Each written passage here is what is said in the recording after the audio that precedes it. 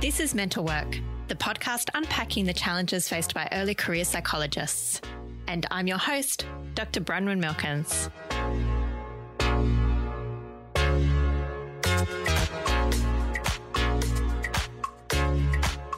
Hey, mental workers, welcome back to the podcast. Today we are talking about this topic: can I be a good therapist if I have lived experience? This is one of those topics that I feel like everyone asks of themselves and of each others. Can a therapist be a good therapist if they have lived experience of mental illness? Is it possible? It's something I see a lot on Facebook and on Reddit. And here to unpack it all with us is friend of the podcast, Carly Dober. Hi, Carly. Hello, Bronwyn. Carly is a psychologist and she's also a director of the Australian Association for Psychologists Incorporated. That's a real mouthful to say. I had to be really careful with that. Now do it 10 times fast. Yeah, I know, right? Thank you so much, Carly, for coming back on. Listeners, you may remember Carly from previous episodes, such as Therapist Receiving Therapy and the other one, which I can't remember the title of. Do you remember, Carly? I think it was exploitation. It was exploitation. Yes. That was great. I really liked that one. And now we're going to unpack this. So we've got a few things that we're going to explore today. We're going to talk about peer support workers, some of the myths to do with lived experience. We're going to talk about some of the statistics to do with mental illness. And at the end of the pod, we'll give you just some practical tips for managing this space. Sound good, Carly? Sounds fab. I can't wait. I think the first thing I wanted to do to jump in was actually start from your experience, Carly. Like, what makes you interested in this topic? Oh my God, everything. So my own lived experience of being a carer and someone who has managed and responded to mental illness for a long time, and then working in the mental health space, feeling like I couldn't be a good therapist if I had lived experience and that I needed to hide it. And then my first foray into working in mental health was working in peer-led roles, which really championed everything about what I had lived through, which was really radical, and it really changed the trajectory of how I felt about myself and my future. Wow. So your first introduction into being a mental health professional was through the peer-based roles? Yeah, I was very, very lucky. Can you tell us about that? How did you find out about them? How did you get involved? What was it like? Oh my gosh. I was working in just crappy jobs. Like, I didn't know what I wanted to do. I knew I wanted to work with people, but I didn't know what that would look like. I was so burnt out from caring full time and doing year 12 that I just worked overseas, came back in retail and did that for a few years. And then I had a bit of a mental breakdown in front of my mum. I was like, I hate my life. Aww. And she was like, you're 21, you'll be okay. And I was like, you don't understand. Yes, the cry of all 21-year-olds. And she was like, what do you want to do? I was like, I want to be a psychologist, but I'm too dumb. And she was like, can you shut up? And did that help? Were you like, oh my gosh? Yeah, I actually needed that. And I applied for a course and I got in straight away and I was like, oh my God, it was just a bit of a time. Yeah. And then I thought, knowing how long, I was always looking forward, knowing that my path was probably going to be a bit different because I was a carer and because I was, still kind of existing in a bit of a tricky space, that my path was going to be a bit more difficult than people who were just, young, supported to do whatever they wanted at uni. So I thought I really have to bump up my work experience. And because I was on forums 24/7, like, how do I best do this? So I applied for a lot of volunteer roles and I got one with the Office of the Public Advocate visiting Thomas Embling while I was in year 1 of my undergrad, and also then what is now Wellways, the Mental Illness Fellowship Helpline, which is completely peer-led. And from day one entering the helpline, I was blown away by the training and how everyone was just like, yep, cool, you have mental illness anyway. These are the hours you have to show up. It was just not a big deal. And that was really radical because I held all this stuff so tight to myself. And it was just such a change. It was beautiful.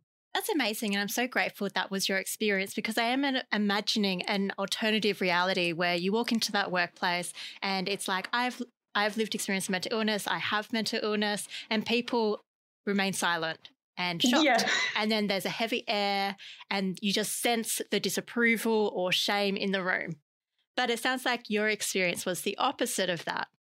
It was. And, I in my head before I started this, I was like, there's going to be so many just, dear John, you did not get this job because of whatever. And I thought I really just had to keep it very quiet. So that was a shock. And it was really lovely just being around a group of people who just had lived life and had disruptions to their health. And it was just not a big deal because I think I had internalized a lot of shame my whole life about this stuff. So it was fab. That's amazing. And you mentioned the training as well. Could you just tell us what some of that training was? Oh, it was amazing. I had really no idea about, the lived experience world, the research that had gone into it, anything at all. And there was, I think, about 10 hours of training where they went into how hospital rates reduced when there was a person with lived experience, just to kind of talk to and support people and be with people in hospitals or in ambulances, and findings around the world of how transformative and needed it was for people to sit in that shared story. Whether you shared everything in your story or just literally being there and being a peer worker, it blew my mind. That's fantastic. It's really interesting to hear that research as well. Like, I hadn't considered it before, but there is a huge literature supporting the evidence of peer-based workers. Yeah, there's a whole world out there. And I was also like kind of, while I was listening to the training, while I was in that role, because I worked my way up to team leader within a year there and I loved it, but I was waiting for my undergraduate degree to go into it.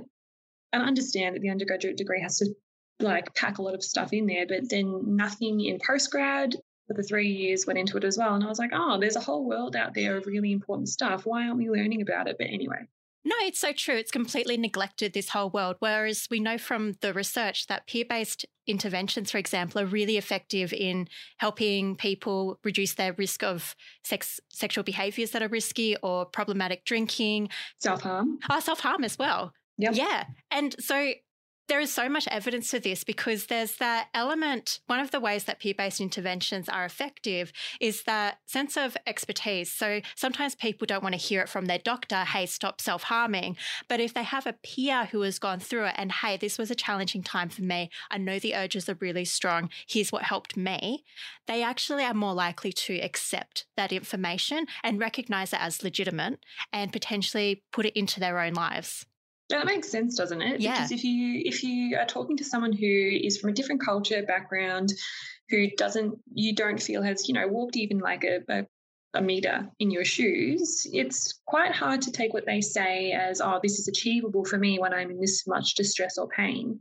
So, yeah, amazing. Yeah. And another way that they work is actually by reducing this idea of public stigma. So I'll tell the listeners, so there's two types of stigma. There is self-stigma, and that is when you have a prejudiced attitude towards yourself for no particular reason. It's just very negative. And there is public stigma. So that is societal negative prejudices towards a particular group of people for being a member of that group. And we know that mental illness stigma is quite high.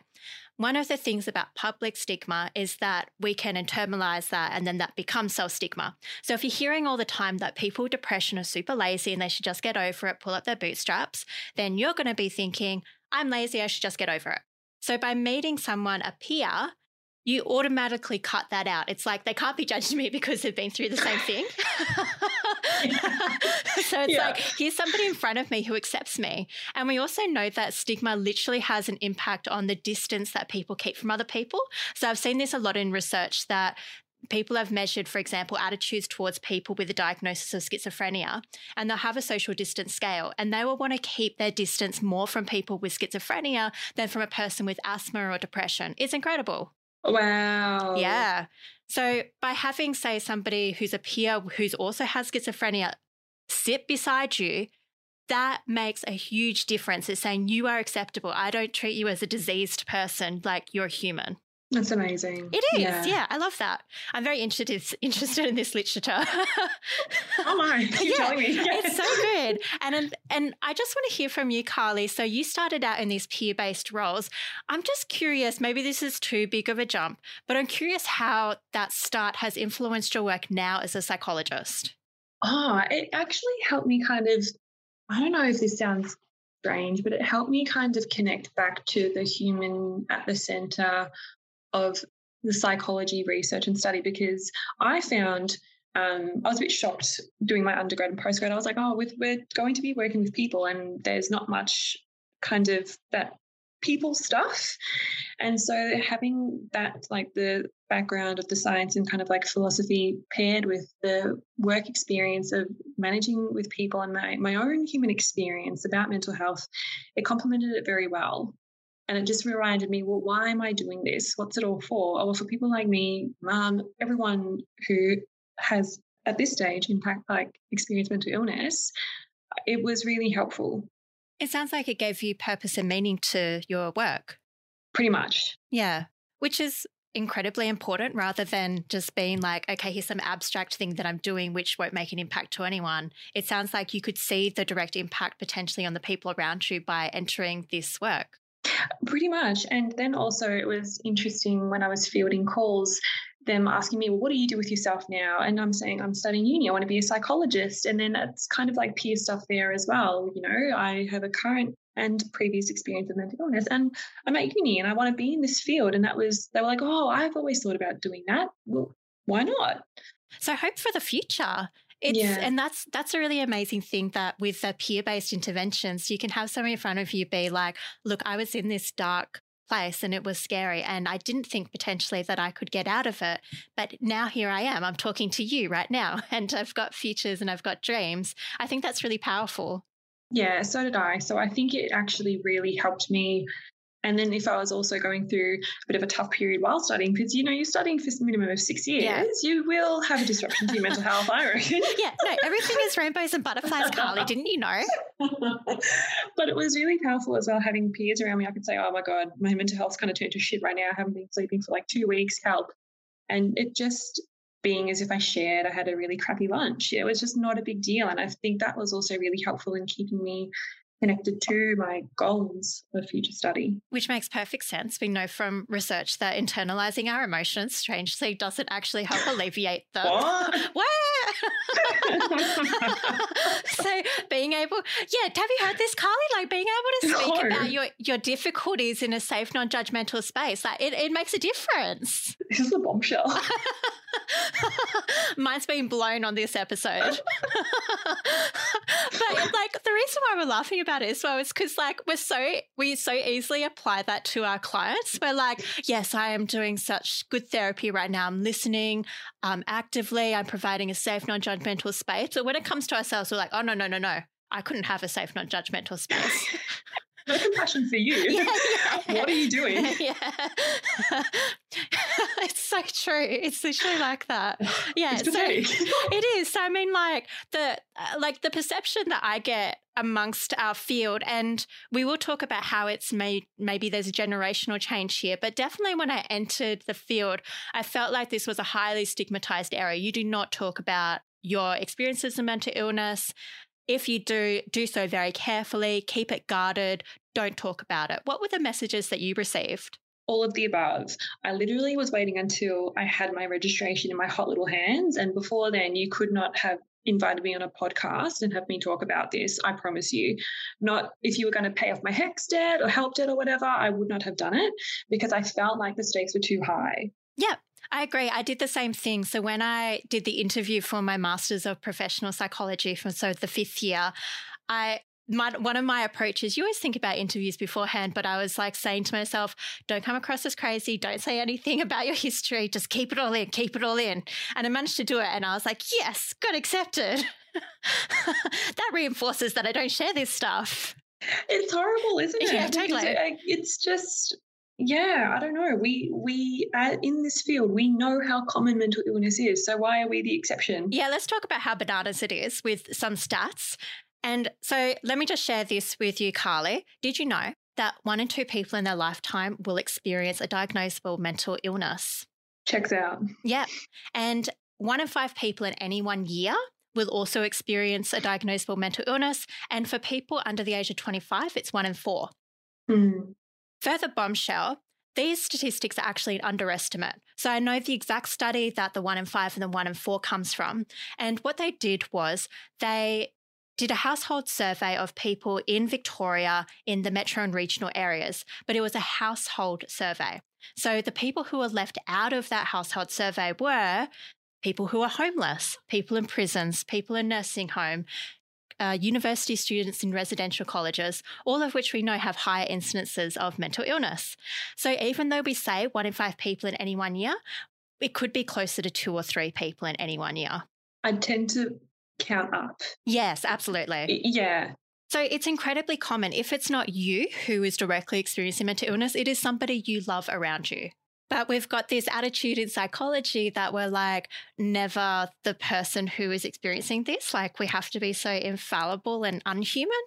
It's being infallible. And I think also the fear of retribution in case you are a human and something goes wrong in life, because that's life. But just what if I lose my license? What if I don't get this job? I've been studying for so long. What if?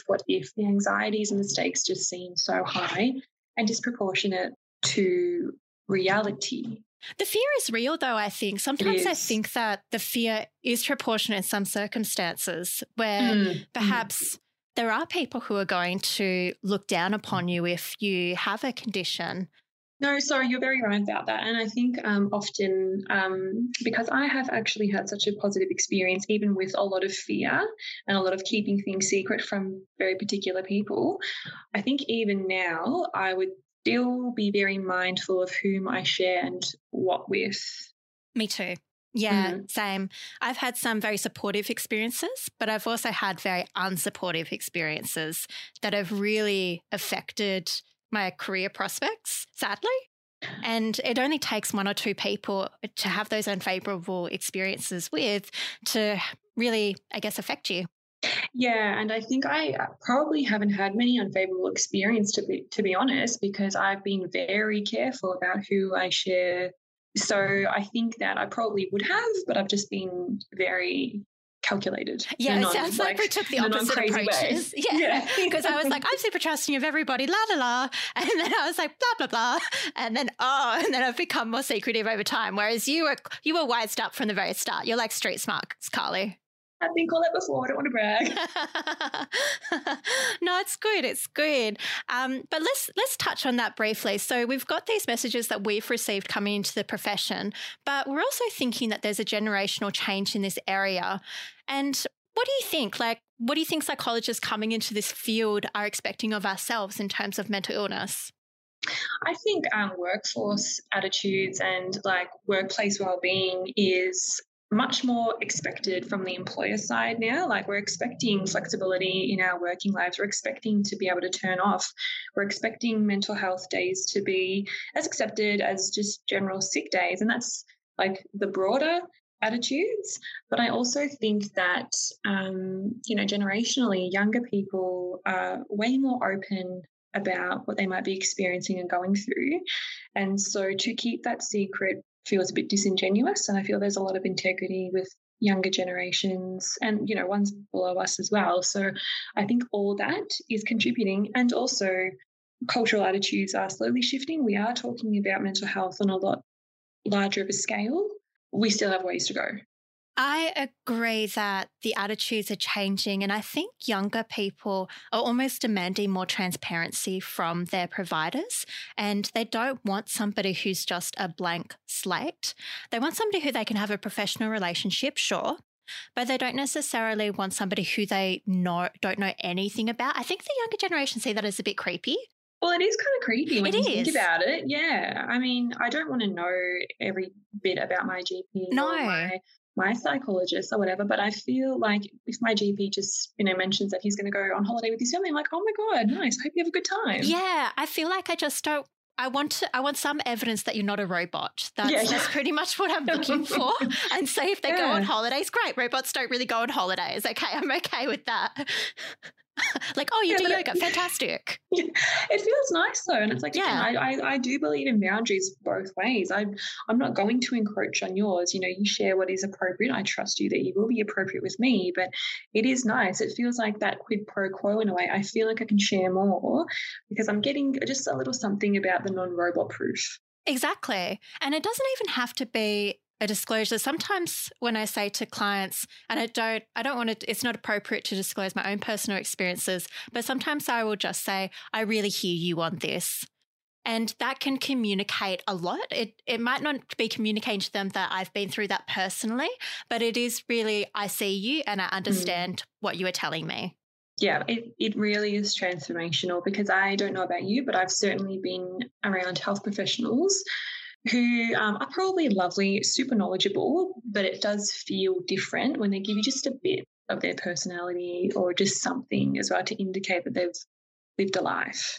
I agree. And we're just talking off air about the fact that peer support workers make such a valuable contribution already in our mental health workforce. And so, for example, in the drug and alcohol space, I know there's a very rich peer support workforce, and often people want to go speak to people who have been through those experiences of addiction because they know how hard it is to manage an addiction and then resolve it, essentially. And you were also saying that peer support workers are very big in the perinatal and postnatal space.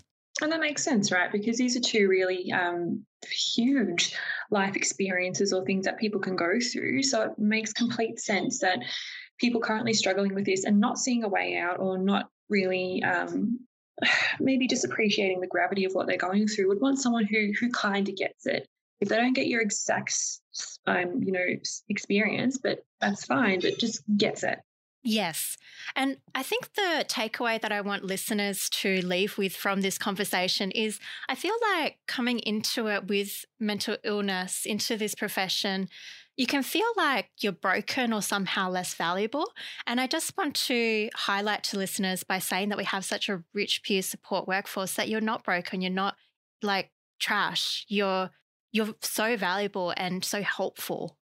Yeah, I would actually go as far as to say there are probably way more psychologists who have been touched by mental illness primarily or been caring for than we would maybe anticipate. Oh, I love that. Yes. And I would agree with that as well. I really like that because it's like we're all trying to hide it, but it's like you get us all in a room and it's like if we actually did disclose, we'd all be touched by mental illness in some way. Like that statistic was, the 1 in 2 in someone's lifetime, if not you, someone you love. So we've all been touched by it. We're just putting on this facade and pretending.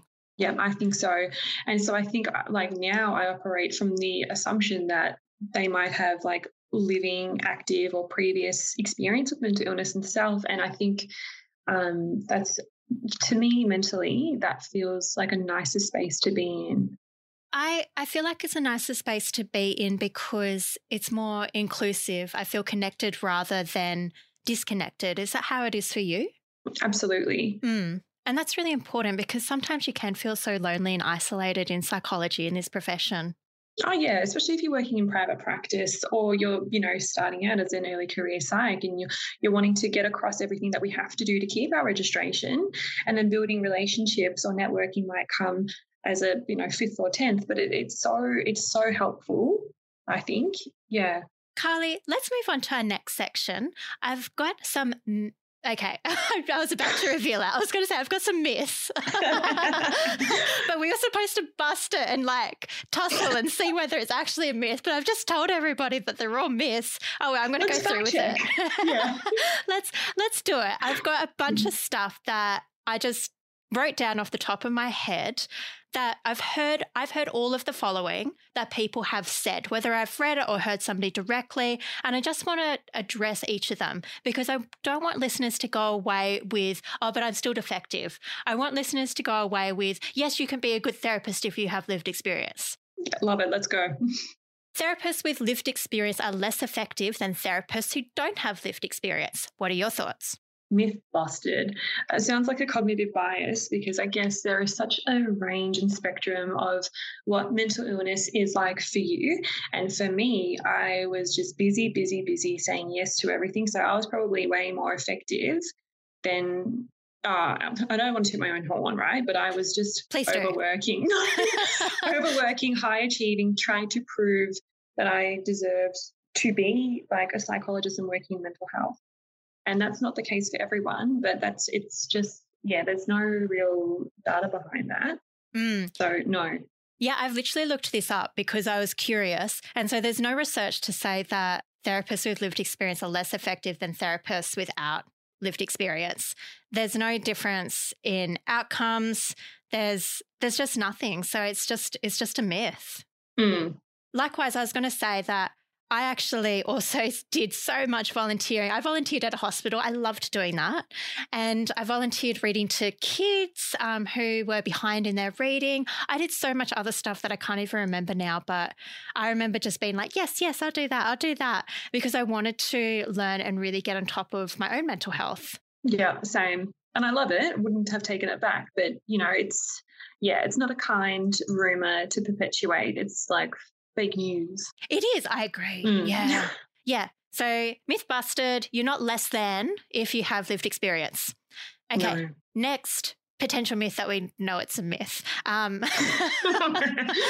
Therapists with lived experience will disclose too much. I find that interesting. And again, busting this one because we're taught, where it's hammered into us through our training, through our education, just to make it about the client. The client's coming to us for their time, their mental health. It's about them. So I guess this would be more of like a character thing. I don't think it's like those with lived experience. You've got some people who just love to have a bit of a yarn and will just make everything about themselves. I don't think this is specifically therapists with lived experience disclosing too much, and there's no data for that as well. There's no data, and I agree just from an anecdotal perspective that I think it's a character thing too. Like I couldn't conceive that therapists with lived experience would just feel the need to talk about themselves. This is another negative judgment of people with lived experience being like, oh, they can't help but talk about themselves. It's like, yeah, we are trained to know that this is the client's time and we need to act in the best interest of the clients. Sometimes self-disclosure is in the best interest of the client, but oftentimes it might not be. And we're adept at knowing the difference. That's right. And it's even for if you don't have lived experience. Like we're also told that sometimes some self-disclosure, it could even be what kind of animals that you have, are really helpful for the therapeutic alliance. Yeah, I remember, just to sidetrack, I remember when I first started working with kids and I brought it to like a group case consultation, and I remember saying something like, oh, the child is asking me like what my favorite color is and what my favorite animal is, and I felt really bad because I told them what my favorite color was and my favorite animal was, and everybody in the group was like, yeah, you do that with kids. And I was like, oh, okay. So I was like really scared. And I was like, oh, no, shit, I've told this kid my favorite color, like self-disclosure. Oh my God, you poor thing, you're in bed like, I'm going to get my license taken. Yeah, I totally was. I was like, shit, I could see it in the headlines. It's like psychologist loses registration, tells clients their favorite color. Oh my God. So but they were like, no, Bruno, it is crucial to build rapport with kids who don't know who the hell you are and what you're doing to disclose your favorite color and favorite animal. And I was like, phew. Safe today. Yeah, exactly. So, yeah. Okay, next one. Therapists with lived experience won't be able to handle the emotional load of therapy. So this one comes from like that therapists with lived experience are so vulnerable, I guess, that they can't cope, they can't hack it.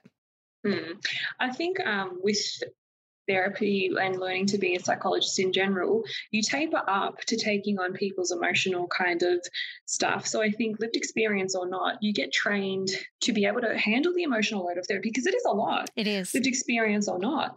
I find it highly unlikely that in your career as a psychologist, you will not have any client who has a similar life or similar emotional or psychological problems to you. So that just feels like, yeah.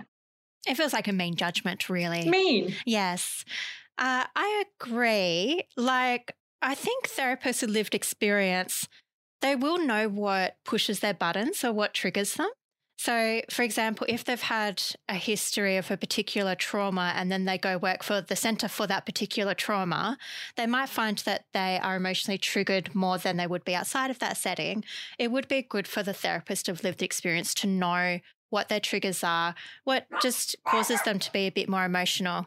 It could even be good for therapists with lived experience. Like they might be more aware of it through their own personal journey with mental illness or caring for other people. It's important for all therapists to be aware of their personal triggers. Honestly, I felt it was really helpful learning about what my triggers were by working with particular groups or particular ages, particular people with different backgrounds. That's finessed my work. I know exactly who I will take referrals from and what modalities I choose to favour because of whatever. I actually think it's helpful. This is my experience. I'm sure that there are some therapists who might struggle with that, but it's a learning thing. It's not a finite kind of skill. Yeah, like you're there and you've reached the top of the mountain. Yes. Yeah, it is a learning thing, and you learn as you go along. And a really important part of being a psychologist is reflective practice. That's right. Yeah, I think in answer to that statement, therapists with lived experience won't be able to handle the emotional load of therapy. I don't think it's specific to therapists with lived experience. We could all potentially not be able to handle it, and it's something that we learn and work on. Yep, agree. Cool. Okay. Therapists with lived experience will confuse the client's experience with their own experiences, so be less able to help them. Yeah, busted. I feel like this is just transference and counter-transference dressed up in like a stigmatizing rumor. You know what I mean? I think it, again... Yeah, yeah that's it. Yeah. Mic drop. It just seems mean. And it's like, well, it goes for those without lived experience as well. It's not just... Yeah. And it's not just triggering topics either. Like, let's say a client's describing going to Coles, and then you went to Coles, and then somehow you're thinking about your Coles, and they're like talking about their particular Coles. So you could confuse your experience with the client's experiences, anything that they're describing. I actually do this often when people talk about like getting stuck in traffic. I'm like, that's friggin' worse. I know, yeah. Oh my gosh, I do that too. Yeah, so sorry. Yeah. No, it's so true. But it's just a human thing as well. I'd say it's judgy to be like confused. I'd say that it's normal and expected that when somebody says something, that's going to trigger your own memory of something. That's how memory works. That's right. A therapist who is remembering to keep the space for the client and acting in the best interests of the clients will note that memory has been activated, decide what to do with it, and then put their attention back onto the client. That's right. Boom. Busted. Yeah. Okay. This one, I've got some research backing, but I'm curious to hear your opinion. Therapists with lived experience are more likely to engage in unethical behaviour. This also just sounds mean. I would mean. actually, this is just based on vibes, not on data, that they are less likely to, because I guess of the implication and their own lived experience. But I'm keen to hear data. Yeah. So there was an article published in 2020. What these researchers did was they got 275 Australian mental health professionals, pretty much all psychologists, to complete an online questionnaire battery. And they looked at they gave them some questionnaires. Some questionnaires were Sexual Boundary Violation Index, Boundaries and Practice Scale, Boundary Violations Propensity Questionnaire, Brief Inventory of Pathological Narcissism, Impulsiveness Scale, a bunch of stuff. Okay, so what they found was that males were 2.5 times more likely to engage in unethical behaviour than female practitioners. And there are unique predictors for each unethical behaviours. So for male identifying folks, the predictors were grandiose narcissism, vulnerable narcissism, self-centered interpersonal traits, and low levels of empathic concern. Yeah. For female identifying folks, the unique predictors were impulsivity, self-sacrificing interpersonal traits, and vulnerable narcissism. Yeah, so not lived experience. Nope, not mentioned there. Mostly narcissism. Traits. Yes, traits. Yes, exactly. So not circumstance, not there's something wrong or broken with you, is that these are traits. And I just want to be kind to listeners. If you recognize, like a lot of us will recognize ourselves in the self-sacrificing interpersonal traits, right? Yeah. Oh, yeah. So guys, it doesn't mean that if you have one of these traits that you're going to be an unethical practitioner. No. It's knowing yourself and being able to recognize how that could lead to possibly like bending over backwards for clients and then potentially breaching boundaries, and really discussing that with a trusted supervisor or peer who you know you can feel safe with. Yeah, absolutely. So I just wanted to bust that myth that... Love it. Yeah, that lived experience folks are more likely to engage in unethical behaviour. There is no evidence for that. Okay. And next one, final one. therapists with lived experience will use their own expertise for interventions rather than use evidence-based interventions. So this one I was trying to get at being like a therapist with lived experience will just be like, oh, I know what will work because I had an alcohol problem and I know what worked for me. Are therapists with lived experience more likely to do that?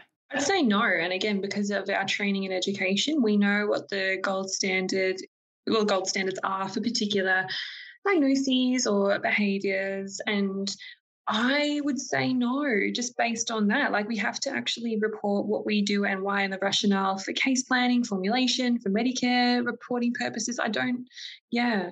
Yeah, could you imagine a report like under Medicare being like, I've given John Smith I don't know, some wacko therapy because I did it and it was real great. He also needs like vitamin complex and I don't know, tarot readings daily. Crystals because it worked for me. Yeah, exactly. Yeah, because it worked for me. Yeah. Oh God. Report signed.